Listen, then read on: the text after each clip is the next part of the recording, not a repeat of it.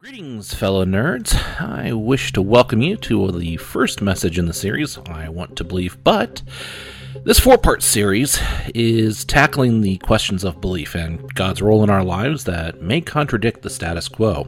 We have heard the phrase many times, God's will, but we have to question, sometimes is it really? Your faith in God and Jesus is pretty simple. It's between you and God.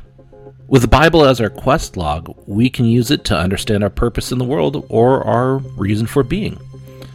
However, that does not mean God and Jesus serve us when we demand, like so many pastors tend to preach today. Now, if you have our app, and you can download it for iPhone or Android from our website, open it up to the notes section as we begin to understand why God is not an on-demand God. In today's world, we have things that are almost instant to access. Before the internet, we had to wait longer for movies to release to video so we can purchase them or rent them from Blockbuster. Email was issued by the Postal Service in the analog form known as letters. But today, we can instantly access movies in a shorter period of time, especially after the virus hit. Email and text messaging allow us instant communications across vast distances. And even today's gamer gets instant gratification with loot crates and daily gifts from developers. Why has God not updated and upgraded his profile as well?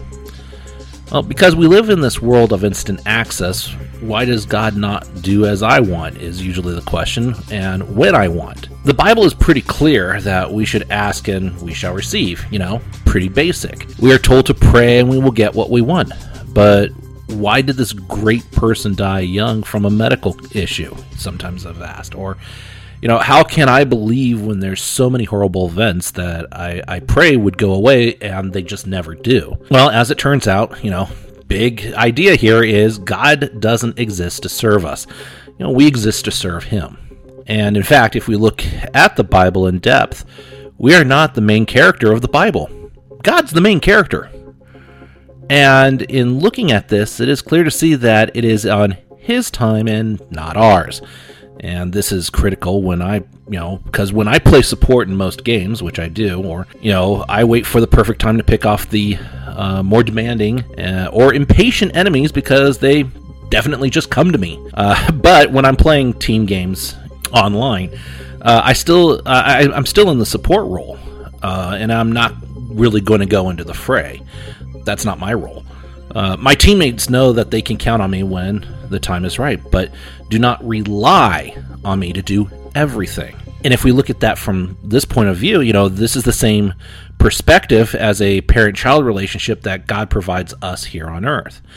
God is not going to do every little thing for you. You have to do what you have to do most of the time because He is helping to develop something inside you. How are you going to learn if He's constantly, being victorious for you? He's solving all your problems. God mode is great, but first of all, it's boring, but also, how do you grow as a gamer or a cosplayer if you're not learning from your mistakes? And this is the power He has in His love.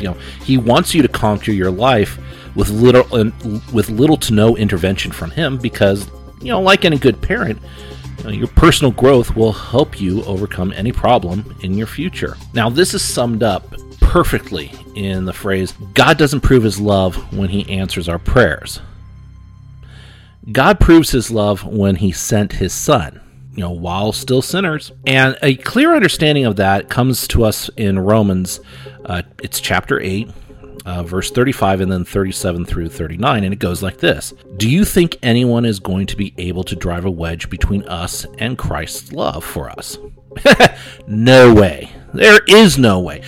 No trouble, not hard times, not hatred, not hunger, not homelessness, not bullying threats, not the backstabbing, not even the worst sins listed in Scripture. None of this phases us because Jesus loves us. And I'm absolutely convinced that nothing living or dead, angelic or demonic, today or tomorrow, high or low, thinkable and unthinkable, absolutely nothing can get between us and God's love because of the way that Jesus, our Master, has embraced us. Now, that's pretty long-winded, but it sounds weird, that in this scripture that I would use my gaming experience and playing style to illustrate God's love for not answering every prayer.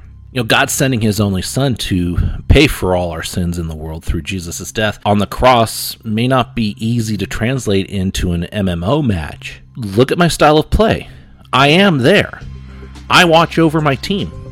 I give direct support when needed, but the team allows me to be independent from the main battle because, again, this goes into scripture as well, and we're going to look at Isaiah 55, 8 through 9. It says, I don't think the way you think.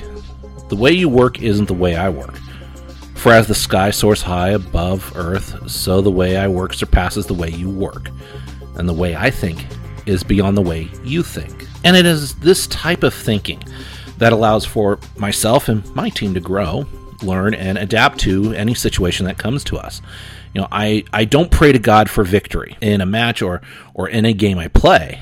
And I really don't pray to him to really improve my skills. That's all on me. I pray to God before a match so that I can be the best I can during game time. Because this is actually what God wants. He wants to know what's going on. Now, that doesn't mean I do not pray daily, which I do, or pray for people in moments of agony, suffering, or crisis, which is definitely I do. I pray in order to keep my connection with God very strong and make sure it's reliable. Like any good parent, and this goes with my sons too, God wants to know what's going on. Well, he already knows, but he wants to hear it from you. Hence why prayer is very important. And after a match, I know God was watching. That's the easy thing to say. But I still pray in order to tell him what I learned, or what I need to learn, or how I can improve. And this is a critical point, because if anyone really has seen a funeral on TV or in a movie, we normally hear a passage from Psalm 23:4. When I walk through the darkest valley, I will not be afraid, for you are close beside me, your rod and your staff protect me and comfort me. It's like, if a parent dies and everyone can feel that person's spirit with them. Well, God is there too. In other words, God's presence is always enough. He is there celebrating your victories, grieving at your losses, and pretty much lifting you up when things pretty much go down. That's why you pray. You tell him what's going on, he'll help you, when he feels the time's right. Now, if you feel you need that extra support and feel that victory is out of reach, I truly encourage you all just to take faith in God. And as I said, simple faith, because he has faith in you. If you feel the weight of sin is heavy on your person or your heart, and you need salvation, look no further than Jesus. It is through Jesus' sacrifice on the cross that God remitted all the sins of the world. See how simple it is? Simple faith. Simplistic. Jesus sacrificed himself for your salvation. And I'll tell you right now, that salvation is always a work in progress, even for me as a pastor or for everyone who commits their life to Jesus. But God knows you can persevere. And he's giving you the gift of eternal life through his son, Jesus. It's the greatest gift. You will live and party on with everyone once you've passed, instead of just being forgotten. So I want to thank all of you for joining us here today. Next time, we're going to be talking about another aspect of God that really does not exist, and that is of the Killjoy God. If you've not done so, like I said before, please head over to our new and improved website at greaterguild.com. There you will find resources, information, and more. Plus, as I said, download our app. It truly is the mobile point of access to our website. Plus, you can actually give easily there, just one-stop shop. And you can also take notes and read notes from every one of our messages. Again, want to thank you for joining us today, and we'll see you next time.